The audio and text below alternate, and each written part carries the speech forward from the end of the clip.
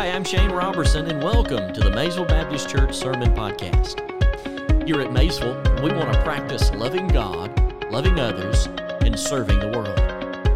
I trust this sermon will be an encouragement to you as it challenges your heart and strengthens your walk of faith. Now, grab your Bibles as we get ready to hear from the Word of God. Thank you so very much. You may be seated this morning. I hope you have your Bibles. Let me encourage you to find your place in Acts chapter number 7. Acts chapter number 7. We're going to begin where we left off in verse number 1. This is the longest sermon in the Bible. It's the longest one. And it runs 53 verses. And it is fascinating because what Stephen is doing here is giving a response to the accusations that was made against him. When you read this text and you see what Stephen is accused of, it's absolutely amazing what the Sanhedrin, what the council, what they're accusing him of doing. In fact, it covers 4 areas. Number 1, the first one, they're accusing him of blaspheming God. That's first. The second one is they are accusing him not only of blaspheming God, but blaspheming Moses. Number 3, the third one is they're accusing him of speaking against the law that God had given. Not just the 10 Commandments, but the whole law. Book of Leviticus, Exodus. And then they are accusing him of speaking against the temple. Those are the 4 accusations that's been given to Stephen. And Stephen is standing, there's no reason to not doubt that he's not standing before Caiaphas, the same one that Jesus stood before in regards to the Sanhedrin. This high priest is there. And in verse number 1 of chapter number 7, the high priest asked Stephen, he says, "Are these things so? Is it true that you're blaspheming God? Is it true that you're blaspheming Moses? Is it true that you're speaking against the law? Is it true that you're speaking against the temple?" Stephen takes the opportunity and begins to preach probably one of the most powerful messages you will read in Scripture. Stephen was an amazing man. He was a brilliant man. He was a spiritual man. Just remember, before we read this text, I want you to remember that the Bible says in Acts chapter 6, verse 5, he was a man that was full of the Holy Spirit, and he was also full of faith. The Bible says he's also full of grace, but he's also full of power. The Bible also tells us, and we learned last week, that those opponents, those accusers, could not resist the wisdom and the spirit by which he spoke. And even in verse number 15, like we read last week, was that his face, after the accusation, was like the face of an angel. And so they can't resist him. He looks like an angel. He stands up. And this is what he says beginning in verse number 2. Read along with me as we read through the text today. I know it's lengthy, but it is worth it. Look at what the Scripture says. And he said, "Brethren and fathers." Now I need to stop parenthetically and make sure that we're on the same page here, because remember, when he's speaking to the Sanhedrin, he's not referring to them brothers and fathers like they're believers. That's not the brethren and fathers that we're seeing here. Now, you do see that when Paul's writing his epistles, he calls them brothers and sisters and brethren. He calls them all of these terms. But in this sense, what Stephen is saying is, I'm a Jew just like you. We are fellow Jews. Because remember, the accusation is that he's blaspheming God. He's saying, wait a minute, brothers, I'm a Jew just like you're a Jew. Not only that, we got my fathers are in here. The fathers are here that have been passed down from generation to generation. He says this, "Listen. The God of glory appeared to our father Abraham when he was in Mesopotamia before he went to Haran, and said to him, 'Get out of your country and from your relatives and come to a land that I will show you.' Then he came out of the land of the Chaldeans, and he dwelt in Haran. And from there, when his father was dead, he moved him to this land which you now dwell. And God gave him no inheritance in it, not even enough to set his foot on. But even when Abraham had no child, he promised to give it to him for a possession and to his descendants after him. But God spoke in this way, that his descendants would dwell in a foreign land and that they would bring them into bondage and oppress them 400 years. And the nation to whom they will be in bondage, I will judge, said God. And after that, they shall come out and serve me in this place. Then he gave him the covenant of circumcision. And so Abraham begot Isaac and circumcised him on the 8th day, and Isaac begot Jacob, and Jacob begot the 12 patriarchs. Now the patriarchs, becoming envious, sold Joseph into Egypt. But God was with him and delivered him out of all of his troubles and gave him favor and wisdom in the presence of Pharaoh, king of Egypt. And he made him governor over all of Egypt and all of his house. Now a famine and a great trouble came over all the land of Egypt and Canaan, and our fathers found no sustenance. But when Jacob heard that there was grain in Egypt, he sent out of it for his fathers first. And the second time Joseph was made known to his brothers, and Joseph's family became known to Pharaoh. Then Joseph sent and called his father Jacob and all of his relatives to him, 75 people. So Jacob went down to Egypt, and he died, and our fathers. And they were carried back to Shechem and laid in the tomb that Abraham bought from a sum of money from the son of Hamor, the father of Shechem. But when the time of the promise drew near, which God had sworn to Abraham, the people grew and multiplied in Egypt, till another king who did not know Joseph, this man dwelt treacherously with our people and oppressed our forefathers, making them expose their babies so that they might not live. Now let me stop right there and say this parenthetically. He's referring back over to the covenant of circumcision found in verse number 8. He's saying, remember when they came in and they would expose our babies to see whether or not they were circumcised or not, and they killed the boy babies. He says, remember that. He says it was at that time, verse number 20, at this time Moses was born and was well-pleasing to God. And he was brought up in his father's house for 3 months. And when he was set out, Pharaoh's daughter took him away and brought him up as her own son. And Moses was learned in all the wisdom of the Egyptians and was mighty in words and deeds. And now when he was 40 years old, it came into his heart to visit his brethren, that is, to go visit the Jews that were being oppressed, the children of Israel. Verse 24. And seeing one of them suffering wrong, he defended and avenged him who was oppressed. And he struck down the Egyptians. For he supposed that his brethren would have understood that God would deliver them by his hand. But they did not understand. Boy, I would underline verse 25. It's so vitally important. Let me read it again. The devil wants to do his best for me to trip up here, but look at what he says. For he supposed that his brethren would have understood that God would deliver them by his hand, but they did not understand. And the next day appeared 2 of them as they were fighting and tried to reconcile them, saying, Men, you're brothers. Why do you wrong one another? But he who did his neighbor wrong pushed him away and said, Who made you ruler and judge over us? Do you want to kill me just like you killed the Egyptians yesterday? Or the Egyptian yesterday? Then at this saying, Moses fled and became a dweller in the land of Midian, where he had 2 sons. And when 40 years had passed, the angel of the Lord appeared to him in a flame of a fire in a bush in the wilderness of Mount Sinai. When Moses saw it, he marveled at the sight. And as he drew near to observe it, the voice of the Lord came to him, saying, I am the God of your fathers, the God of Abraham, the God of Isaac, the God of Jacob.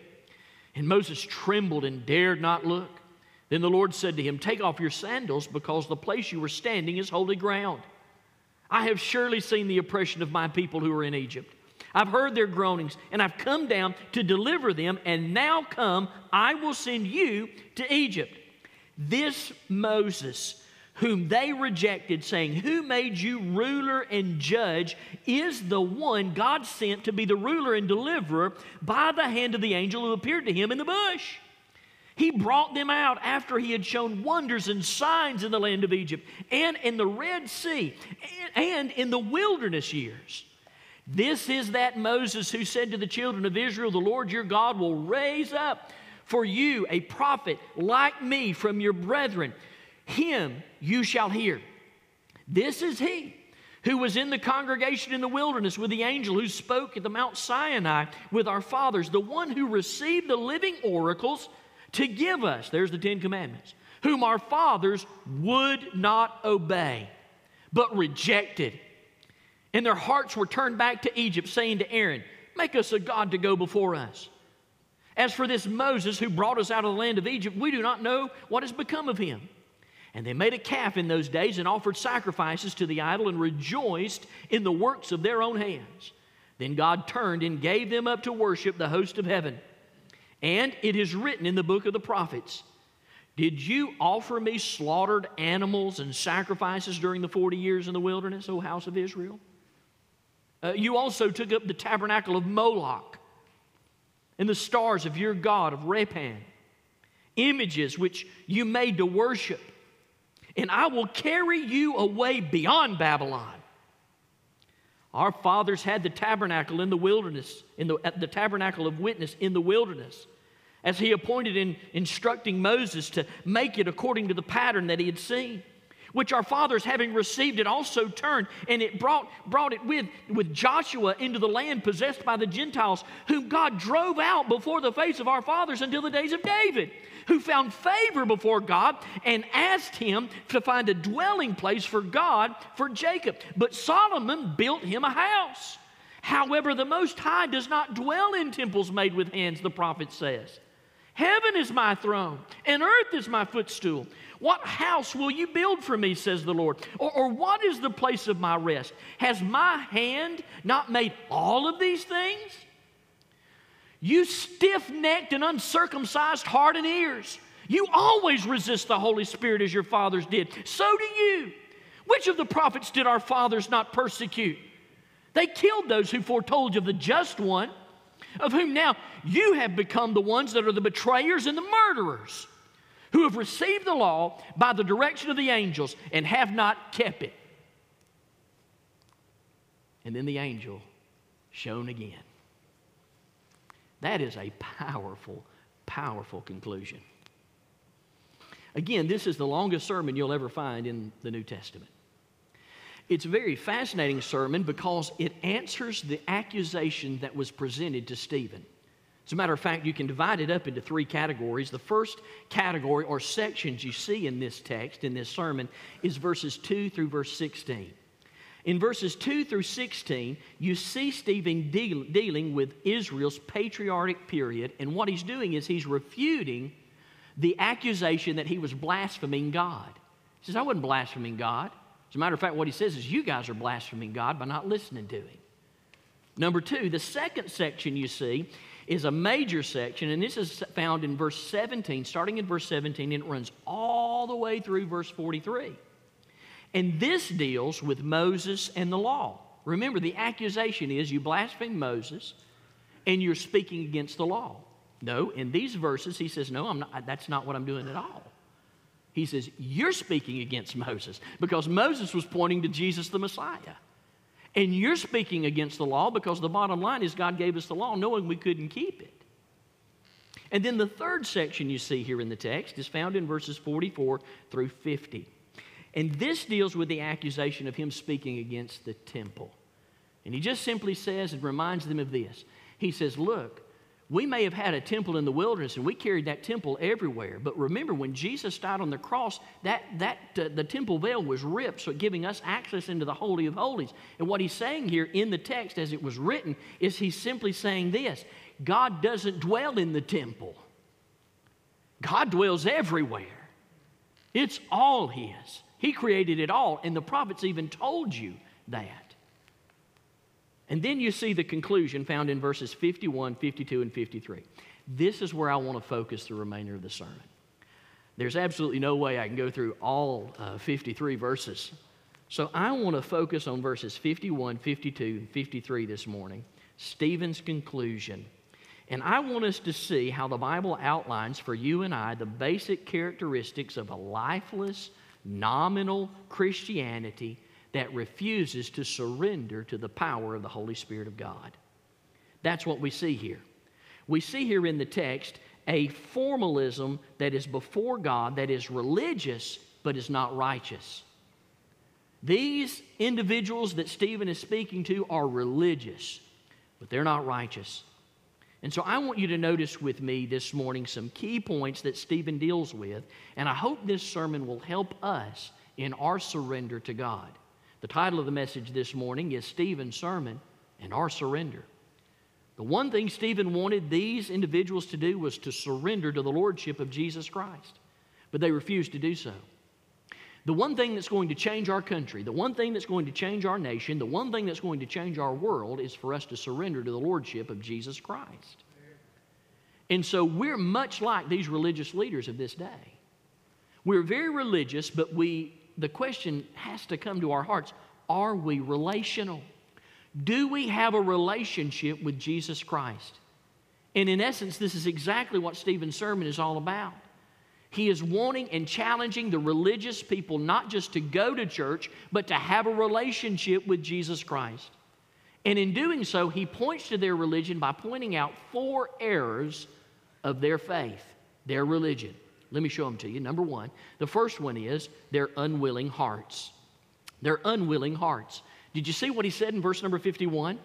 After he gave all of the defense that he needed to give concerning the accusations that was presented to him, he turns to them and he says, "You stiff-necked people." I would underline that word stiff-necked because it's a fascinating Greek word. It's directly tied to the Old Testament. Many times, on several different occasions, God called the children of Israel stiff-necked. It was a farming term that was used of ox, the most common domesticated animal of the day. Everybody had to have an ox in order to plow their fields, in order to tend to their homes. An ox was led with lines that were connected to his nose to turn him left or right, but he also had a goad. And that goad would be placed on the hip of that ox so that he'd get going. And then he would put that goad and he would hit that goad on either side of the neck if he wouldn't turn the way he wanted it to go. If that ox was stubborn, they called him stiff-necked. It is a term that means stubborn. It's a term that means will not be led. So when Stephen, on this particular day, points his finger there at these religious leaders and calls them stiff-necked, he says, "You're nothing but stubborn oxes." Stubborn. You're stubborn oxes. And we find that they couldn't say anything about that because if they were to take their Bibles, their copies of the Old Testament, and if they were to go back in the Old Testament, they would see that what Stephen is saying is exactly what God said about them. Let me show you what I mean. Take your Bibles and let's find Exodus chapter 32. Exodus chapter number 32. Look at this. This is extremely interesting in regards to the fact that Stephen is speaking the Old Testament. Exodus chapter number 32. I want you to cast your eye at verse number 9. Exodus chapter 32, verse number 9. If you're there, say amen. Amen. And the Lord said to Moses,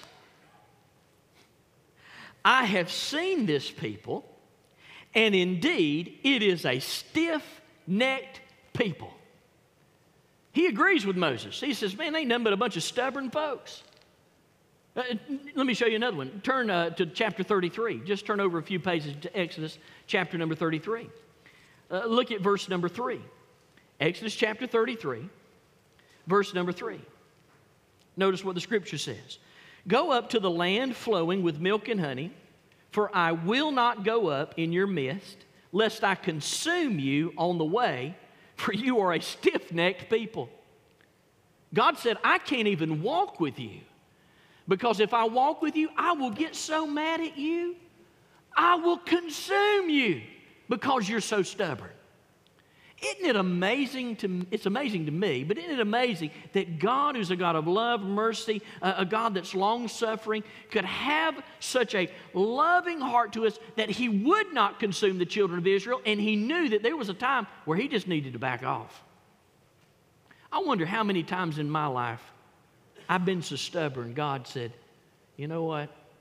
I'd love to walk with you, but if I walk with you, Shane, I'm going to consume you. I'm going to bring you home." That's what God said about the children of Israel. He said, I can't even walk with you. You're so stubborn, you won't listen to anything that I'm saying. And the question then begs, how were these children of Israel stiff-necked? How were they stubborn? How were these individuals, these religious leaders, how were they stubborn? In the fact that they were unwilling to see how God provided for them in their history. They were unwilling to see it. Did you see what happened? Turn back to the text in Acts chapter 7. Did you notice where Stephen started? He started his sermon by saying, the God of glory appeared to our father Abraham. The very first accusation that was presented against him was that he had blasphemed God. And yet Stephen starts with God and says, the God of glory. He's the only God that I've ever worshiped. He is the one by which I was born, I was raised. I am looking and seeking the God of glory. I heard about him from our fathers, that is the father Abraham. He recognizes the fact that God started this whole thing. And then he just treks right down through history to say you were stiff-necked from the perspective that you didn't look at your history. You don't remember that God chose Abraham. And then God chose Isaac. And then God gave us Jacob. And then the 12 patriarchs. And then Joseph. And then Moses. They were so stubborn, they followed God's lead, but they rejected God's calling. And that's the problem we have today. You think about this. Think about when you come to Jesus Christ. Before you came to Christ, how God led you through. Man, you should have been dead, drinking, doing drugs, running around, being promiscuous, living a life full of hell. Yet God allowed you to live every single day. He led you all the way, coming to church and you rejecting, coming to revival, you rejecting, coming to listen to a Bible study and still yet rejecting Him. Time after time after time after time, until finally you leave those stubborn ways and you fully accept Jesus Christ and you surrender to Him and you look back and you think, man, I was such a fool. God really led me. What was your problem? He led you, but you did not follow His calling. In fact, there are some of you here today, you may be listening by way of radio, you're listening by way of podcast, some of you watching by video. And God has led you here. You have found this broadcast. You have heard this preacher preaching the gospel of Jesus Christ, always saying, look at the Bible, look at the Bible, look at the Bible. And the whole time, God is drawing you. He's calling you. He's wooing you. He's wanting you to come to Himself. But you have an unwilling heart. You're stiff-necked. And Stephen says, you're stiff-necked. I'm going to tell you something. Our nation's stiff-necked. You look at our history. You see how God has protected us year after year, year after year, year after year, year after year. And what have we done? We've rejected Him. What have we done? We've cast Him by the wayside. We say it's not important. Unwilling hearts. How long did God deal with a stiff-necked generation? He's still dealing with them today. And the fact of the matter is He's still dealing with you today. You see, a stiff-necked person is a person that's unyielding. His head is set, his jaw is thrust out. His ears are closed, his teeth are clenched, and he says, I will not do it. Not today. Stiff-necked. And then watch this. Stephen turns his attention, he says, not only are you stiff-necked, but you're also uncircumcised of heart and ears. What is this? This is an unrepentant religion. Unrepentant religion. Look at what the Bible says again in verse number 51.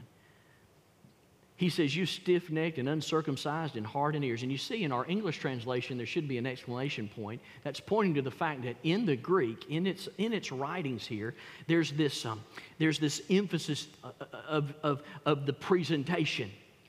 We understand what it means in English. It's almost like he's rising up and he's on his tiptoes and he says, you're uncircumcised in your hearts and in your ears. And the question we have to answer is, okay, so what did these religious hear? These religious individuals, what did they hear when Stephen said this? Immediately their hearts went back to what Stephen had already said. Remember, Stephen had already dealt with this issue of circumcision. In his sermon, he says in verse number 8, he says, "Then he," being God, "gave him," being Abraham, "the covenant of circumcision." What was the covenant of circumcision? It was an outward show of an inward change. It was to show everyone, if it was to show the family, the heritage, if you would, of that God has changed a family. The one true God has brought a covenant relationship with the individual. It's much like baptism today. Baptism is an outward show of an inward change. But the Bible is very clear on this issue of circumcision. Jeremiah chapter 4, verse 4 in the Old Testament says this. The Bible says, "Circumcise thyself to the Lord and remove the foreskins of your heart. Men of Judah and inhabitants of Jerusalem, or else my wrath will go forth like a fire and burn with none to quench it, because of the evil of your deeds." Here is a beautiful illustration in the Old Testament of what true circumcision really is to be about. It should not be some religious ritual that is done to the outside portion of the body, but it's something that's to be done in the heart. Circumcise your heart. It was meant to remove the carnality of the heart. These men had clean hands, but they had dirty hearts. They were clean on the outside, but they were not clean on the inside. They wanted to come to God their way. And because they wanted to come to God their way, whatever God wanted, they wanted to resist it. They were unrepentant. They were uncircumcised in their hearts. They were uncircumcised in their ears. They failed to realize that Joseph was a foreshadow of Jesus. Remember what he said about Joseph in verse 14.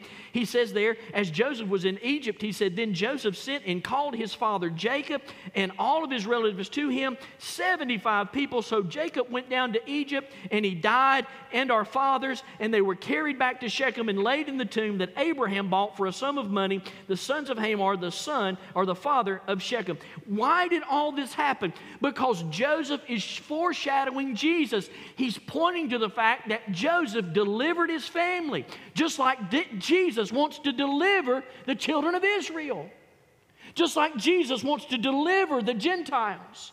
He's a beautiful picture of Jesus in the fact that he was rejected by his brothers.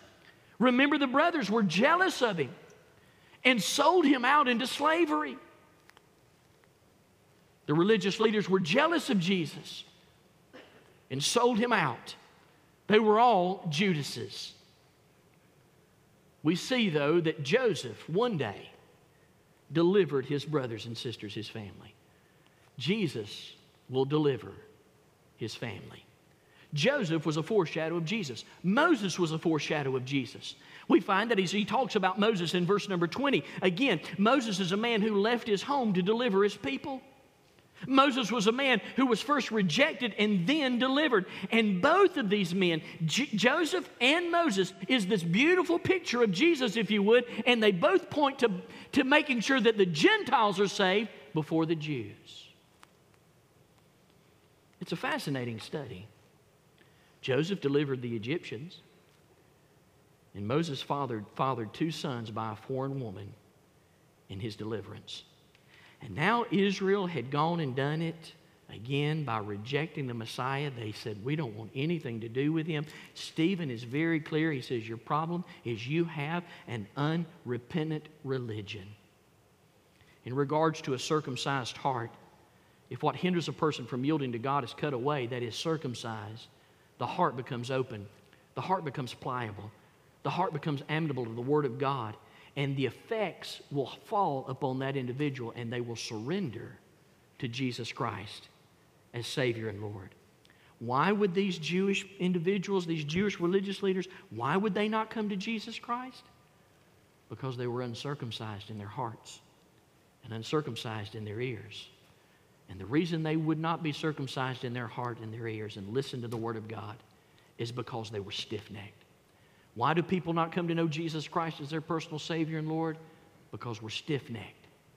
We have an uncircumcised heart and uncircumcised ears. We have this unrepentant religion. We look to a man, a pope, and we listen to what the pope says. The pope came out yesterday and just simply said this: Don't worry, folks. God's not going to judge homosexuality.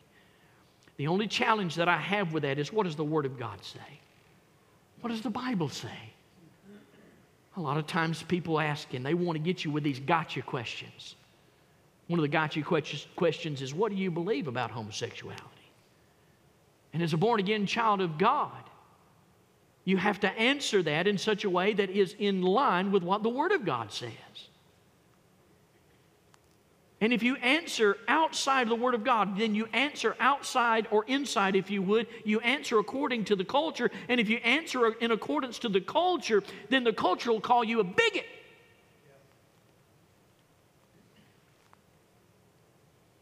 Here we find in this particular passage of Scripture, because this unrepentant religion, these uncircumcised hearts and these uncircumcised ears presented a religion today that looked good on the outside, but was filthy on the inside. And then Stephen says, you got a third issue. The third issue that you're going with is just simply this. Not only are you stiff-necked and uncircumcised in your heart and ears, but you always resist the Holy Spirit. Just as your fathers did, you're doing the same thing. What is this? This is an unholy resistance. An unholy resistance in verse 51. The word resist there means to be adverse. It means to oppose. It means to strive against. So Luke here is clearly teaching that you can resist the Holy Spirit of God. Now this is vitally important because there's teaching out there today that says that you can't resist the Holy Spirit of God. But according to the Word of God, the Bible says that you can resist it. And not only that, the Bible speaks very clear about the resistance of the Holy Spirit and says this, in fact, is the unpardonable sin. The unpardonable sin is when you resist the Holy Spirit of God. What Stephen is saying is you are committing the unpardonable sin because you're resisting the Holy Spirit. And you've always resisted the Holy Spirit. Jesus spoke about this in Mark chapter 3, verses 28 through 30, when Jesus said, truly I tell you, the sons of men will be forgiven all their sins and blasphemy, as many as they utter, but whosoever blasphemies against the Holy Spirit will never be forgiven. He is guilty of eternal sin. That's Jesus' words.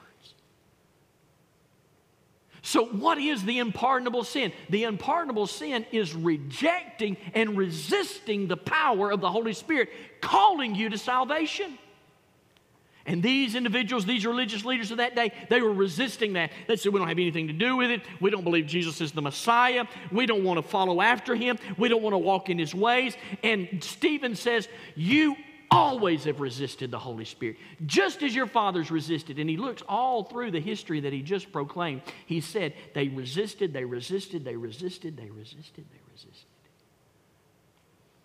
Even when God was using Moses as they were in bondage in Egypt. In verse number 25, he says, he supposed that his brethren would have understood that God would deliver them out of the hand. But they did not understand. Why? Because they were always resisting the Holy Spirit of God. Well, what is the Holy Spirit supposed to do? The Bible is very clear on this. The Bible says that Jesus promised us the Holy Spirit, that He would be a comforter to us. He'd be a companion to us. John chapter 14, verses 15 through 18 says, if you love me, keep my commandments, and I will pray the Father, and He shall give you another comforter, that He may abide with you forever and ever.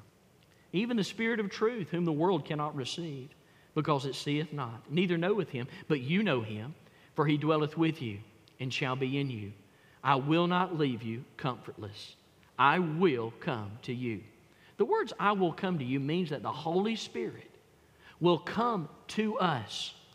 And that coming to us can come first and foremost through receiving Jesus Christ as our personal Savior and Lord.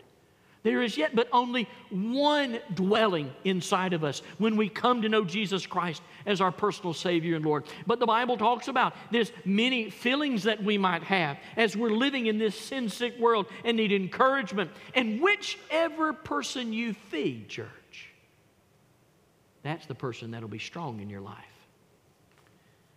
We find that in many cases, a lot of people, born-again children of God, feed the flesh. And so they wonder, why am I not spiritual? Why do I not see the same things that you see, Pastor? Why do I not see the same things that other Christians see? Because you feed the flesh.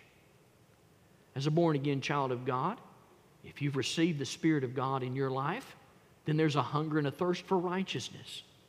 There's a hunger and thirst for the Word of God. There's a growth that you want to partake in. You not only want to have the milk of the Word, but you want the meat of the Word as well. And by receiving the meat of the Word, you grow up in Jesus Christ. And instead of resisting the Holy Spirit, you embrace the Holy Spirit as He moves in our life. Genesis chapter 6, verse 3, the Lord said this.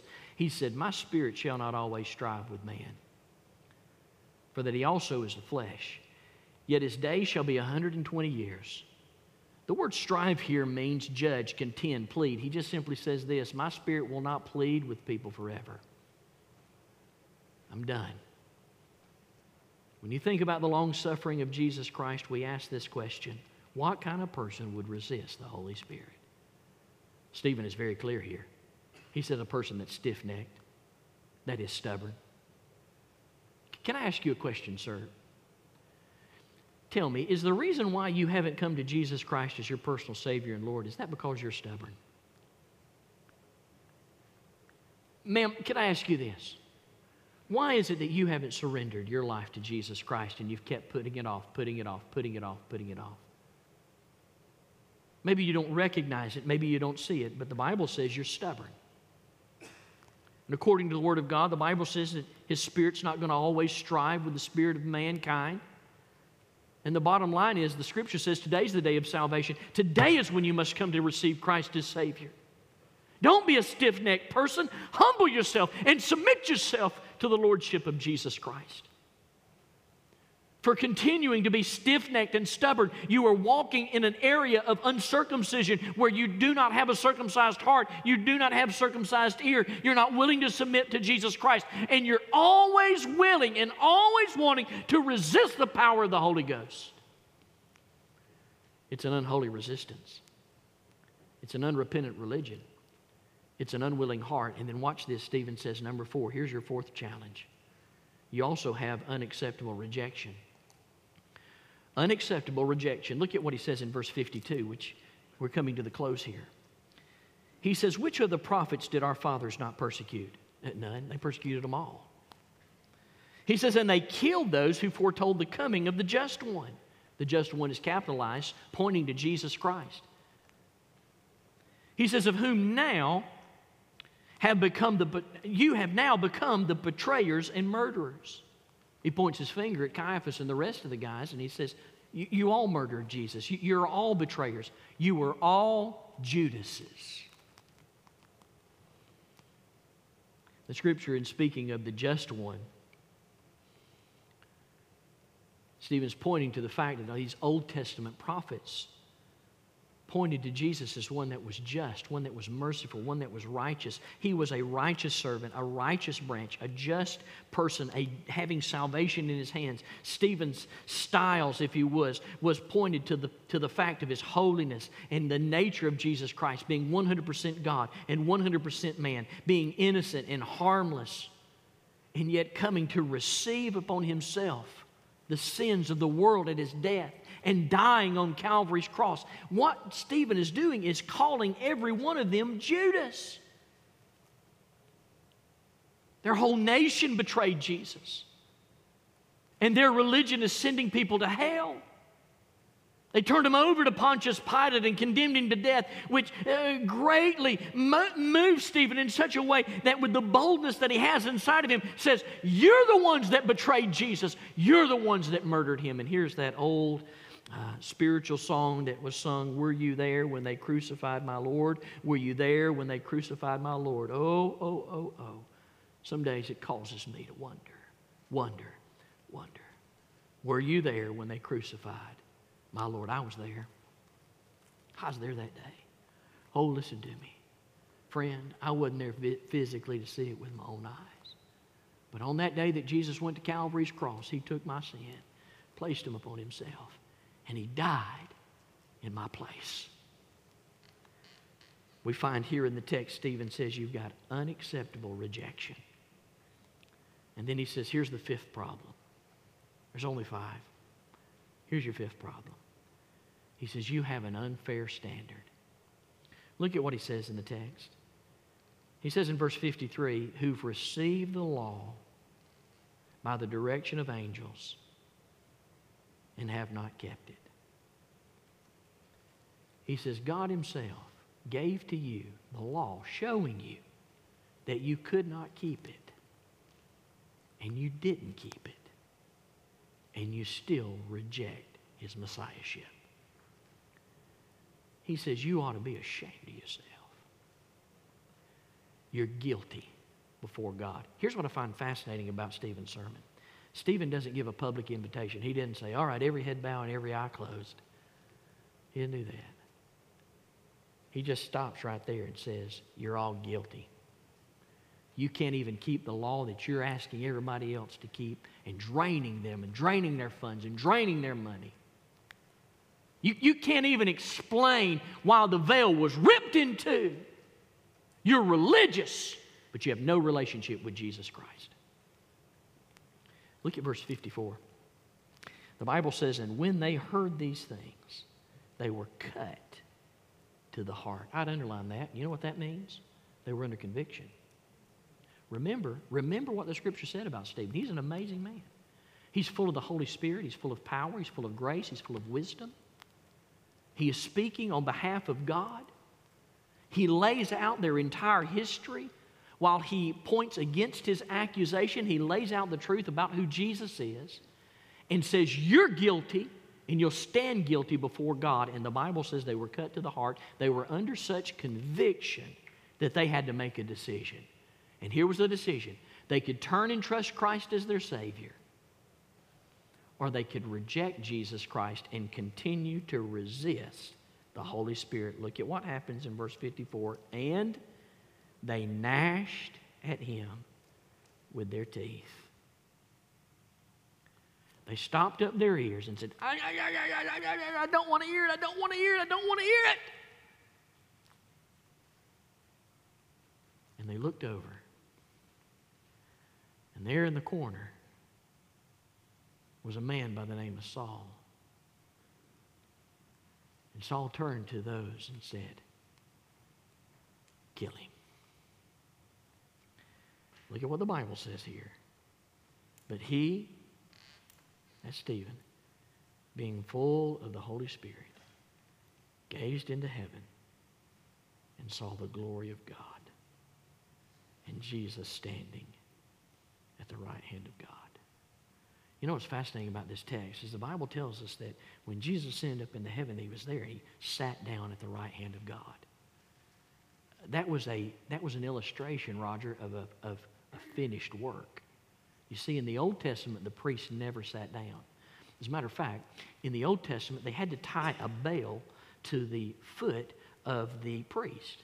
And they had a rope tied to his ankle that was stretched out in the Holy of Holies. And somebody was on the other end of that rope. And as long as that bell was ringing, that meant the priest was alive. But if the bell ever stopped ringing, they knew to start pulling because the priest was dead. Why?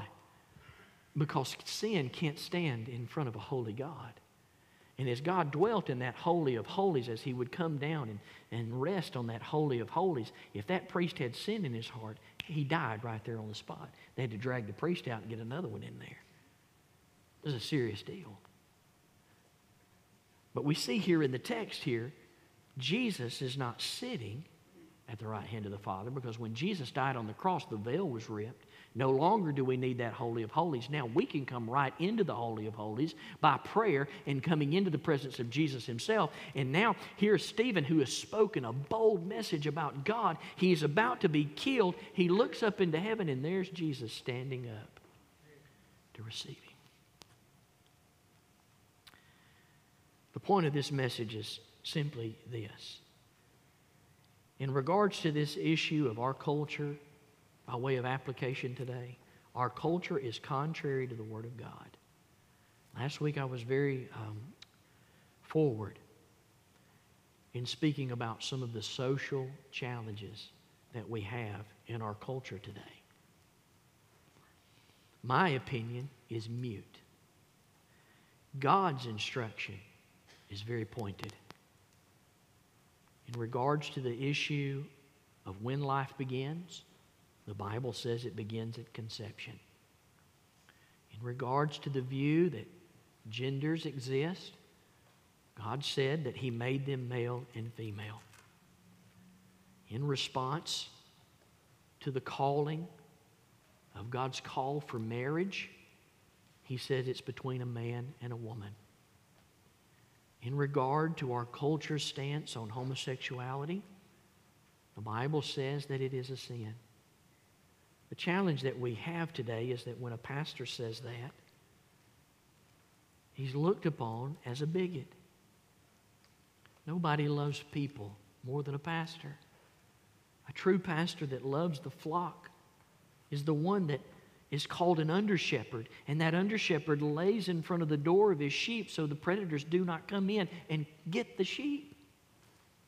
The pastor is the one that just proclaims the Word of God and says, here's what the Bible says about that. And today, I give you once again the Word of God in relationship to our culture. Could I end with Romans chapter 1? Would you turn there, please? As we see that we're living in a nation that is stiff-necked. We're living in a nation that is stubborn. We're living in a nation that has an unrepentant religion, an unwilling heart, an unholy rejection, and has an unfair standard today. And until we come back to Jesus, the judgment of God will rest on this nation.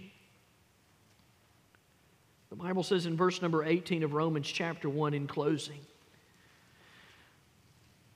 "For the wrath of God is revealed from heaven against all ungodliness and unrighteousness of men, who suppress the truth in unrighteousness, because what may be known of God is manifest in them." Here's the thing that I beg people to do right here. I'm begging you. The scripture word is beseech. I beseech you on the Word of God that you would search your heart, that you would see you have a God-shaped vacuum in there, and you can try to replace it with different agendas. You can try to place it with different platforms. You can try to place it with different feelings. You can try to place it with drugs, with alcohol, with homosexuality. You can try to replace it with anything. You just name it. You put it in there.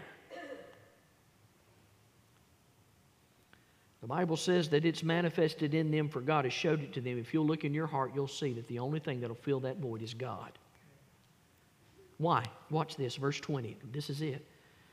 "For since the creation of the world, His invisible attributes are clearly seen, being understood by the things that are made, even His eternal power and Godhead, so they are without excuse." People often ask, they say, how in the world could a holy, righteous, loving God send anybody to hell? Right here it is. Because when they knew God, the heavens declaring that there was a God, they rejected that God. It was even proclaiming His eternal Godhead and His eternal power, so there's no excuse. Verse 21, "Because although they knew God, they did not glorify Him as God, neither were they thankful, but became futile in their thoughts and foolish in their hearts. Their hearts were darkened, professing themselves to be wise. They became fools, and changed the glory of the incorruptible God into the image made like unto corruptible man, and four-footed beasts, and birds, and animals, and creeping things. Therefore God also gave them up to uncleanliness in the lust of their hearts, to dishonor their bodies among themselves, who exchanged the truth for a lie, and worshiped and served the creature rather than the Creator, who is blessed forever. Amen." Paul is simply saying what Stephen said: a nation that goes in this direction is stiff-necked. In verse 26 he says, because they're stiff-necked, for this reason, God gave them up to vile passions. For even their women exchanged the natural use for what is that against nature. Likewise also the men, leaving the natural use of the woman, burned in their lust for one another, men with men, committing what is shameful, and receiving in themselves the penalty of the error which was due. And even as they did not like to retain God in their knowledge, God gave them over to a debased mind, to do those things which are not fitting. Being fulfilled with all unrighteousness, sexual immorality, wickedness, covetousness, maliceness, full of envy, murder, strife, deceit, evil-mindedness.